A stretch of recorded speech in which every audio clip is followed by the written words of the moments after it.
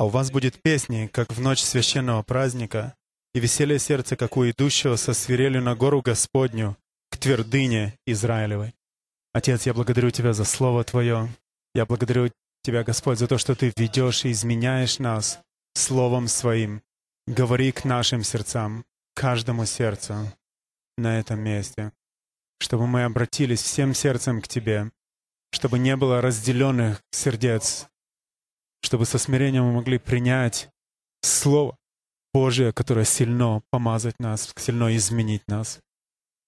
Благослови Слово Твое. Я молю Тебя, Господь, о свежем помазании во имя Иешуа. Аминь. Я хочу поговорить с вами на тему того, что значит песнь в ночи. Мы делали это уже сейчас, пели Господу, и мы будем продолжать в течение ближайших 50 часов. И это песнь в ночи, о которой говорит пророк. И здесь он говорит, ссылаясь на первый Песах. В первый Песах, когда кровью были помазаны косяки дверей израильтян, находившихся в Израиле еще, когда семьи были в своих домах, они радовались тому избавлению, которое приближалось. И то, что я собираюсь делать в течение этих следующих 50 часов, это радоваться о том избавлении и спасении, которое Господь готов послать. Он говорит, как песнь в ночи, в ночь священного праздника. Это значит священный праздник, праздник, который отделен, освящен для Господа. Это священное время. Мы должны посвятить себя, осветить себя для Господа. Он говорит, что их будет вести некто, как сыграющий на свирели. Когда колено и племена Израилевы поднимались на время празднования, то впереди шел музыкант, играющий на флейте. Вероятно, это было просто поразительно, когда посреди ночи разносилась флейта. Кто-то мог посмотреть из окна и видеть целый сон пилигримов, которые направляются в Иерусалим прославить Господа. У них была песня в ночи. Господь хочет, чтобы у вас была песня, которую вы поете Господу. И это не просто взойти на гору Сион, и не просто взойти на гору Кармель. Мы приближаемся к скале Израилевой, к твердыне Израилева. Здесь мы видим написано «к твердыне, к скале Израилеву». И там, у этой скалы, мы можем получить свою силу, нашу уверенность. И Господь говорит, что у вас и у меня должна быть эта песня в ночи. Потому что тьма, она покроет землю, она покрывает землю уже. И мы знаем, что это будет становиться только хуже. И мы нуждаемся в том, чтобы у нас была песня в ночи. Господь дал мне пророческое слово, которым я хочу поделиться с вами. Я хочу прочитать 8 стих 34 главы книги пророка Исаии.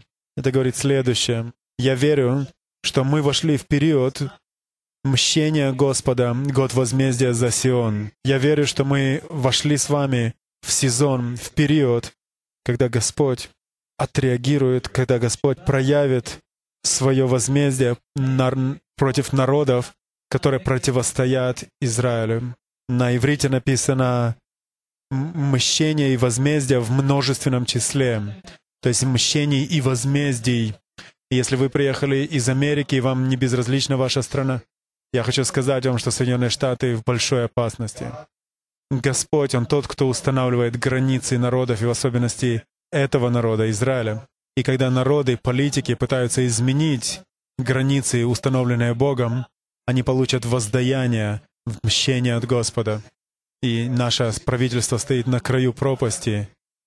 Я верю, что мы находимся в период возмездия Господа, и часть этого — это отсутствие дождя. Вы можете посмотреть сейчас газеты и увидеть, что американские доллары стоят на 25% дешевле, чем год назад. И это тоже часть Божьего возмездия. Я верю, что Господь, Он будет разбираться с Америкой. В Америке сейчас год выборов. Через 9 месяцев будут проходить выборы нового президента. И я надеюсь, что Америка не получит то, что заслужила. Но если вам не безразлично это время, то сейчас это время стоять в проломе за Америку. Давайте обратимся к 35 главе Исаии. Если вас это беспокоит, если вас беспокоит то, что Господь, Он отреагирует Он проявит возмездие странам, которые противостоят Его планам и Израилем, то я могу сказать вам, что у нас здесь, на этой горе, есть верное пророческое слово. 35 глава, 2 стих. «Великолепно будет цвести и радоваться, будет торжествовать и ликовать. Слава Ливана дастся ей. Великолепие Кармила и Сарона. Они увидят славу Господа, величие Бога нашего». Мы молились об этом на протяжении многих лет уже, о том, чтобы слава Господня явилась здесь, на Кармеле, посреди Шарона. Сарона на русском. 3 стих. «Что же нам делать? Укрепите ослабевшие руки и утвердите колено дрожащее. Скажите робким душой, будьте тверды, не бойтесь. Вот Бог ваш придет отмщением, воздаяние Божие. Он придет и спасет вас». Когда мы говорим о том, что суд Божий грядет на землю, то так же самое, как мы пели сейчас, это не время пугаться, это не время впадать в страх. Это время приблизиться к Богу. Если вы знаете Его, если вы любите Его, то вы должны знать, что Он является воздаянием вашим, обильным. 30 глава книги пророка Исаии, начнем с 29 стиха. Там, где мы начали, «О вас будут песни, как в ночь священного праздника». Я надеюсь, что вы присоединитесь к нам во время нашего пения в ночи сегодня. Я верю, что Господь силен дать вам песнь в ночи каждый день. Вчера вечером мы славили Господа. Кэрон пела у своего пианино, и я пел под музыку, которую слушал. У нас были 2 разные песни, но мы пели вместе. И Кэрон нравится наша небольшая квартира, где мы можем все-таки уединиться, разделиться и славить Господа отдельно, как и вместе. 30 стих. Я могу сказать вам, что быть женатым на лидере прославления — это прекрасно. И когда мы поем песни в ночи, это нормально, у соседей только может это мешать им. 30 стих. «И когда у вас есть эта песня, которую вы воспеваете Господу в ночи». И это не значит просто ночью, когда темно, физически. Но мы должны иметь песню в Господе, потому что Он — песня наша. Посреди всего этого нонсенса, который происходит вокруг, всего этого смятения, мы нуждаемся в том, чтобы в нашем сердце была песня. И когда это будет у нас, то посмотрите 30 стих. «И возгремит Господь величественным голосом Своим, и явит тяготеющую мышцу свою в сильном гневе и в пламени поедающего огня». Это гром Его голоса. И когда лев Иуды гремит с Сиона, то враг разбегается. Посмотрите 30 стих дальше. «Возгремит Господь величественным голосом Своим, и явит тяготеющую мышцу свою в сильном гневе и в пламени поедающего огня, в буре и в наводнении и в каменном граде». Мы видим здесь картину того, как Господь не спосылает суд свой на врагов Его. Я не говорю, что Он судит определенные группы человеков, определенные народы, но Он посылает суд свой на силы тьмы, которые Он изгоняет. Вы можете взывать о своих народах, молиться за свои народы, и Господь может прогнать силы тьмы. Он силен на это, Он прогнать силы тьмы, которые атакуют ваши народы. 31 стих. «Ибо от голоса Господа содрогнется Ассур, жезлом поражаемый». 31 стих 30 главы. Ассирия — это символ сил тьмы, восстающих против нас. И Господь говорит здесь, посмотрите, 31 стих еще, что содрогнется, и на иврите написано, что Он поразит их, как побьет их. И дальше это значит, что враг, он станет разбит на части. Когда мы славим Господа, и темные силы пытаются противостоять против Хайфы и Израиля, и Он посылает свой славный голос, когда мы приносим Слово Божие, проповедуем Слово Божие, славим Господа, это принесет разгром врагам Божьим, разгром полный. В этом причина того, что мы делаем.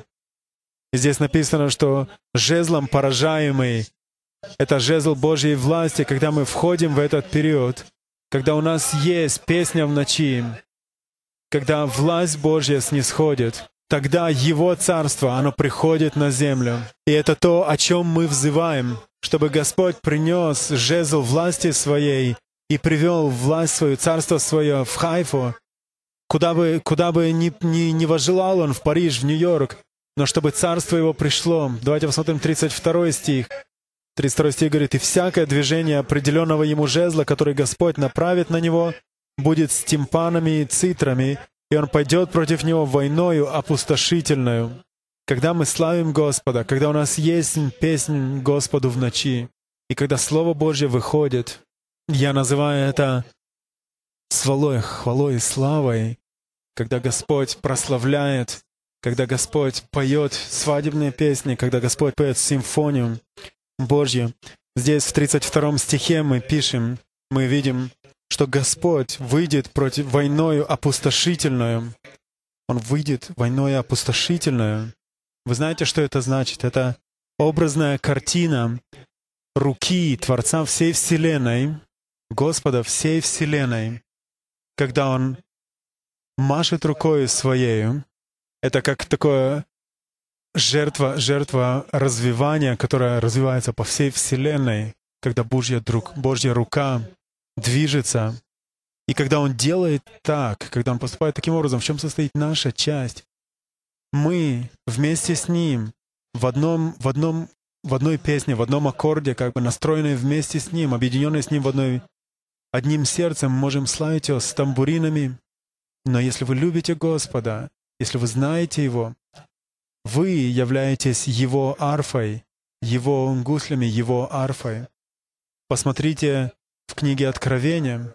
Я являюсь арфой Божией, пою ли я стройно или нет. Бог прославляется через меня.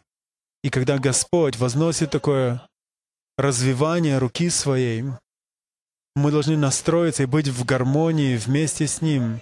Около месяц спустя, после того, как цунами поразило Индонезию, я был на одном из островов, там в острове Суматра. Я был на невероятном собрании там. Индонезия сама по себе является самым большим мусульманским государством в мире. И в то же время там тысячи мусульман приходят к Господу. И эти люди, они славят Господа. И когда я посмотрел на это целое море людей, которые славили вместе Господа, большинство из них было не более 40, и они были готовы славить Господа когда угодно, среди ночи, если только кто-то из лидеров не вставал и не говорил: «У меня есть слово, я хочу поделиться словом». И каждый раз, когда я пытался поделиться словом, начать проповедовать, все, что я мог сказать, это волны славы. Это единственное, что я мог сказать, находясь там. И то, что происходило там, я не знаю, как это описать, иначе как тем, что просто волна славы, она покрывала людей. Присутствие Божие было настолько сильно, что я не мог стоять даже. Один из пророков, который приехал из Индии, он плакал на сцене. Молодые люди рыдали пред Господом. Некоторые восклицали к Богу. Некоторые были в молчании. Но все пели, и они пели на иврите «Кадош» в мусульманской стране. И это была прекрасной картиной того, как Господь, Он посещал, просто накатывал волны славы Своей на эти народы. У них было в сердцах прекрасное откровение о единении Слова Божьего и поклонения Богу. Еще за годы до того, как мы переехали в Израиль, мы участвовали тогда в служениях собрания Таймс-сквер в Нью-Йорке. И по окончании одного из собраний некоторая часть группы прославления остались, и они просто славили Господа. Я сидел в зале тогда и читал 30 главу Исаии, эти места Писания. И после этого я услышал голос своей жены, которая начала петь «Великий твердыня Израилева», которая из этого места. И Господь проговорил тогда ко мне, и Господь сказал мне, что Он хочет, чтобы мы были облачены таким одеянием, которое цельнотканное, не сшитое, но цельнотканное из Слова Божьего и поклонения. И однажды мы были на собрании, на котором был также один из братьев с пророческим даром. Там было 7000 человек, которые расположились под деревьями на площадке. Правительство пыталось остановить это пробуждение, издавая различные законы против Евангелия. И этот человек, этот брат, лидер, пророк, он должен был поделиться словом, но все были также понимали, что, возможно, правительство пытается остановить это все. И я не могу описать то, что происходило. И жалко, что у нас не записано это на видео. В первую очередь, он был как маленький ребенок, но он уже принес пробуждение в университет. Он пел и провозглашал, и люди пели в ответ ему. это как пение такое, которое как эхом откликалось. И он пел и провозглашал всю книгу Ездры. И, судя по всему, он выучил, просто знал наизусть книгу Ездры. И люди отвечали ему, подобно детям. Их вера назидалась. Там было восклицание победы. Они вышли за пределы того страха перед правительством, перед тем, что они могли сделать, перед тем, что правительство могло сделать. Он пророчествовал о том, чтобы правительство не было способно это сделать. И внезапно люди начали исцеляться по всему месту. Они сидели все на земляном полу, и там ничего не было, просто навес от солнца. И мы находились там, в присутствии единения, слова и прославления. Господь, в эти грядущие 50 часов мы нуждаемся в том, чтобы у нас была песня в ночи, чтобы Слово Божье продолжало исходить. Мы верим, что Он будет говорить к нам пророчески, мы будем провозглашать Его Слово, мы будем искать Его Слово, возможно, будем сидеть в тишине, возможно, будем рыдать, плакать, возможно, танцевать. Что бы Господь ни возжелал делать, это святой фестиваль, священный фестиваль и священное празднество, и у нас должна быть песня в сердце. И когда мы входим в такого рода духовную войну, когда силы тьмы изгоняются, Господь, Он производит свои действия, приводит это к своему результату. Почему? Потому что все это говорит о том, чтобы принести избавление, искупление, приводить Его народ к Нему. Все это связано с тем, что Он хочет приводить Царство Его в наш регион. Посмотрите 25 стих. «И на всякой горе высокой, на всяком холме возвышенном потекут ручьи и потоки вод в день великого поражения, когда упадут башни». Мы видели падение башен-близнецов в Нью-Йорке, буквально, которые являлись символом мировой вавилонской системы. Это эти вавилонские, можно назвать их башни нашей самоуверенности, уверенности в самих себе, гордость и тому подобное. Личные твердыни в жизни людей. Если вы войдете в единение, слово и поклонение, когда будет у вас песнь в ночи, Господь силен освободить вас от всех твердынь. Эти твердыни будут падать, рушиться, потому что оружие воинствования наше не плотские, но сильные Богом на разрушение твердынь. И когда мы входим в это, даже в то время, когда башни падают, даже когда чаши суда Божьего изливаются на землю, на каждой вершине, на каждом высоком месте будут ручьи, реки, потоки вод. Господь говорил к нам 10 минут тому назад, что мы входим в поток Его любви, радости, милости, присутствия Его. Господь хочет высвободить реку Его присутствия. Мы благодарим Его за меру того, что Он нам дал, что мы приняли, но Он хочет дать нам больше. Я хочу спросить вас, есть ли у вас песнь ночи? Есть ли по-настоящему? Когда я иду по улицам Хайфы, я вижу пожилых людей, которые приехали из бывшего Советского Союза. Некоторые из них сидят на улице, один из них я видел играет на пианино. Я знаю, что есть своего рода мафия, которой они платят с того, что им дают, наверное, для того, чтобы они не трогали их. Но сердце мое простирается к ним, потому что обычно они поют старые, традиционные, печальные песни на русском. И те песни, которые у них есть в ночи, это что-то, что сокрушает сердце, потому что они не знакомы с песней Господа. Когда я играл в постановках по Антону Чехову, одна из них это была «Три сестры» Чехова, и эти три сестры, жившие вдалеке от Москвы, их стремлением было побывать в Москве. Они жаждали приехать в Москву, в землю их рождения. И когда мы выбирали песни, то всегда выбирали кого-то, кто мог бы играть на виолончели, потому что это поддерживает как бы вот этот вот печальный тон. Но наша страна, та песнь, которую страна поет в ночи, в дискотеках, в дискобарах, в клубах, на улицах, в домах, это печальная песня, потому что они не знают Господа.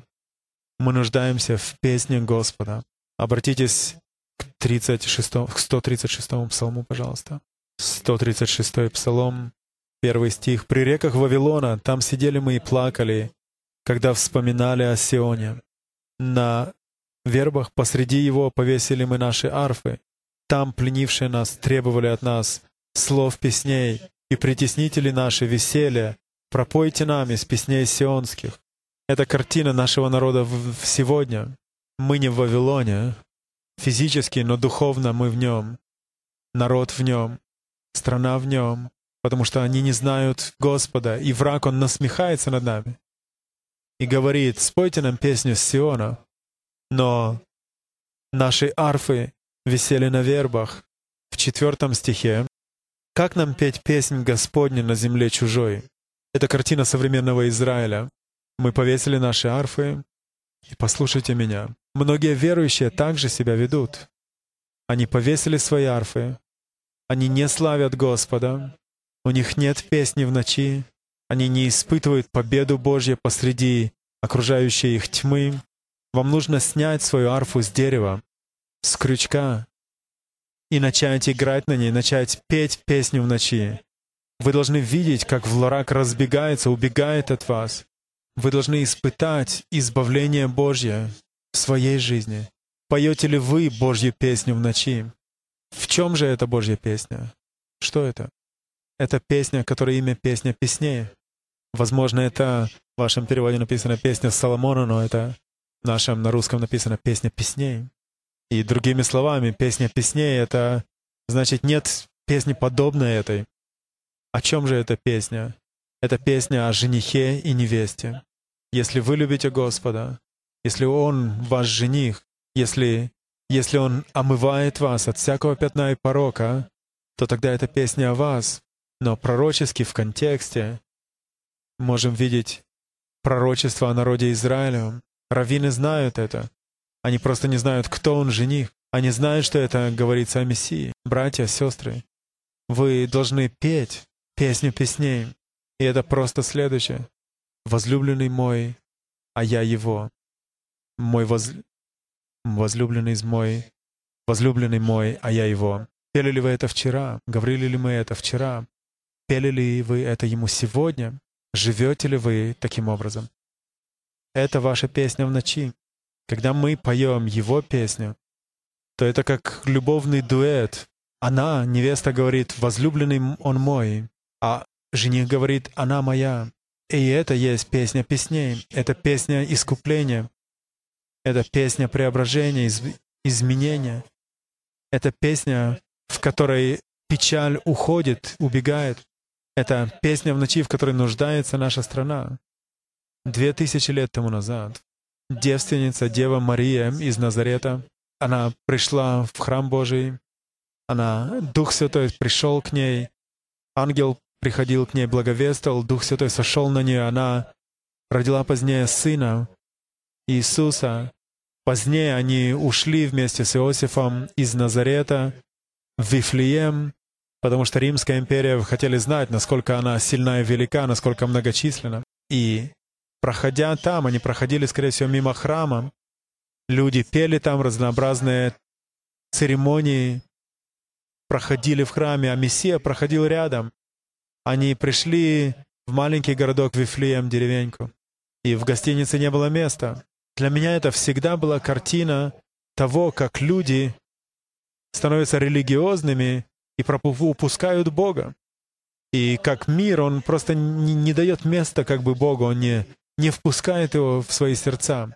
И там, на полях, пастухи, которые пасли стада, посреди ночи, внезапно они увидели, как расторглись небеса, и миллионы ангелов пели песнь в ночи. И эта песня была «Слава Богу в вышних и мир людям на земле». Внезапно сошла эта слава, и пришел мир. И я не знаю, там посреди пастухов мужчины, были ли там женщины, которые были также с ними на страже.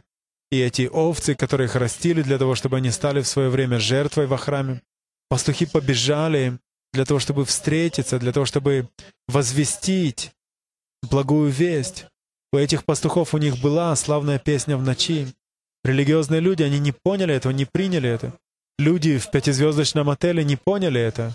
Но это были смиренные люди, эти пастухи, эти прекрасные пастухи, которых отвергли другие, их отвергли те, кто более состоятельны, те, кто не хотел иметь с ними ничего общего.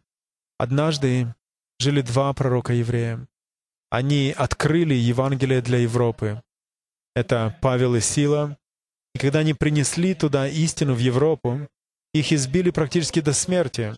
Когда римляне побивали кого-то, то это было серьезно, люди умирали от этого. И они вместе были в цепях, глубоко в темнице римской, и посреди ночи. Что случилось посреди ночи? Они начали петь посреди ночи. Они начали воспевать Господу вместе. Если вам кажется, что вы проходите какие-то трудности, проходили ли вы когда-нибудь подобное тому, что прошли они, когда их избили практически до полусмерти, когда спины разодранные, кровь течет, и Павел говорит Силе: «Давай будем славить Господа». Что они пели? Я не знаю, может, это было «Годул Адонай Китов». Я думаю, что как бы то ни было, они пели на иврите. Но когда они пели, то цепи спали, двери темниц начали открываться, землетрясение сошло. Весь город знал, что произошло, потому что двое пели песню в ночи. Господь явил себя. И это оказало воздействие на всю Европу. Если бы я был европейцем, я бы сказал «Аллилуйя», слава Богу. Но у них была эта песня в ночи. Вы и я нуждаемся в том, чтобы у нас была песня в ночи. Пленники получают свободу, когда мы взираем на Него, славим, поклоняемся Ему. Послушайте, это песня в ночи. Просто пойте о Нем.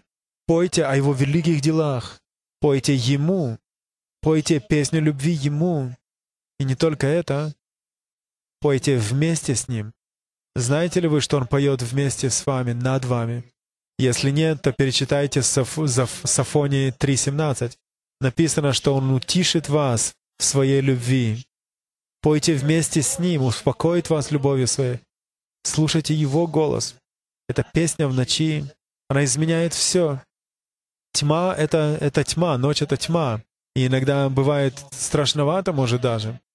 Но когда у вас есть песня в ночи, и Господь является, Его присутствие приходит, тогда все изменяется. Тогда Он высвободит свой характер в вас. Вы сможете знать Его лучше. Я хочу спросить вас, повесили ли вы свои лиры, свои гусли, свою арфу на крючок? Вам нужно снять ее с крючка, взять ее в руки и стать тем, кто славит Господа. Посреди всего, что происходит в мире, просто славить Господа. Тогда ваши цепи спадут, другие пленники получат свободу, и Господь придет и возгремит голосом Своим, давая людям свободу. Господь — сила и моя, и песня моя. Мне нравится, когда мы поем это. Господь — сила моя и песня моя. Давайте скажем это вместе на иврите. Я знаю, что вы из разных стран, из Франции, Тайваня. Но если я могу сказать «Адонай Ози», то наверняка и вы сможете. Давайте вместе скажем «Адонай Ози». Теперь, может, не знаете, что вы говорите. Вы говорите, что Господь — сила моя. Пели ли вы это Господу вчера? Адонай Ози, везимрати, везимрати. Господь — сила моя, и Он — песня моя. Это то, что мы сейчас сказали. Он есть наша песня. Мы нуждаемся в том, чтобы у нас была эта песня в ночи.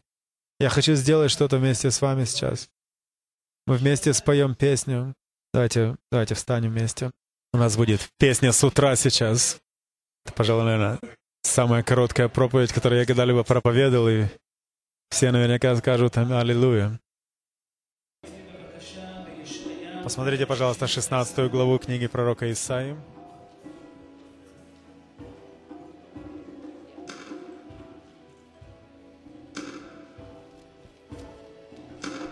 16 глава книги пророка Исаии. 1 стих.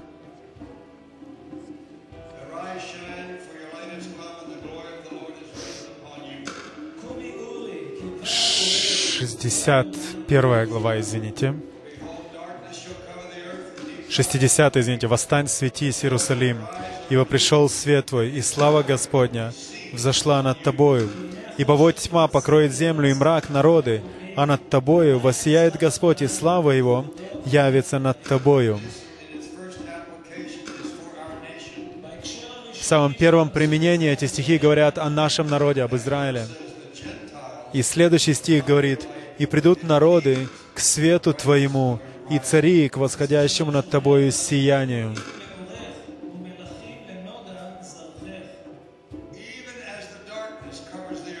Даже когда тьма покрывает землю,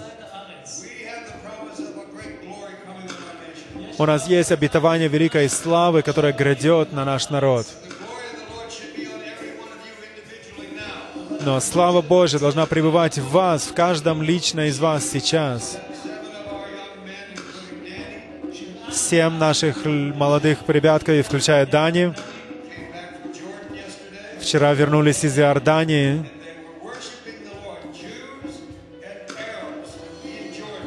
И там вместе с другими арабами они славили Господа. И Господь проявлял себя там.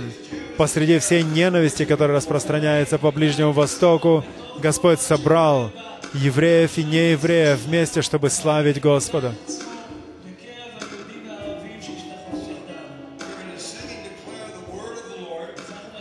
Мы будем сейчас провозглашать Слово Божье. И когда мы делаем это, верьте в то, что вы поете. И мы будем петь то, что называется Господня молитва или молитва «Отче наш». Вы можете петь это на своем языке.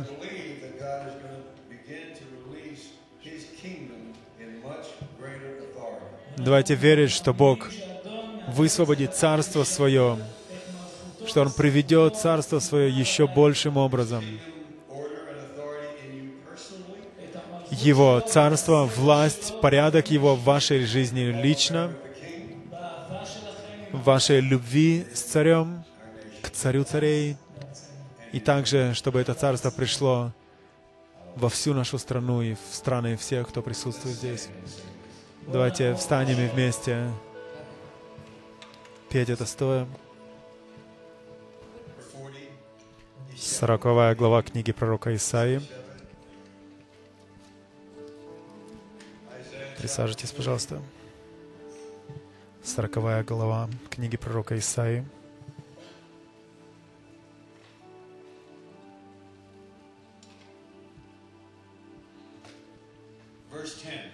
Десятый стих. «Вот Господь Бог грядет силою, и мышца Его со властью.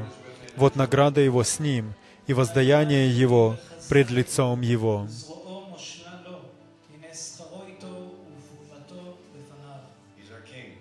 Он Царь наш. 11 стих.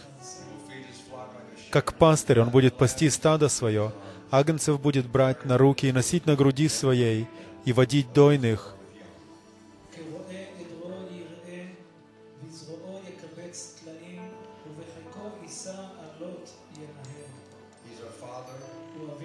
Он наш Отец, Он наш пастырь, который заботится о каждой овце своей, о вас и о мне. Ему не безразлично, Он заботится о матерях, об отцах, о матерях, которые растят детей сами, о детях.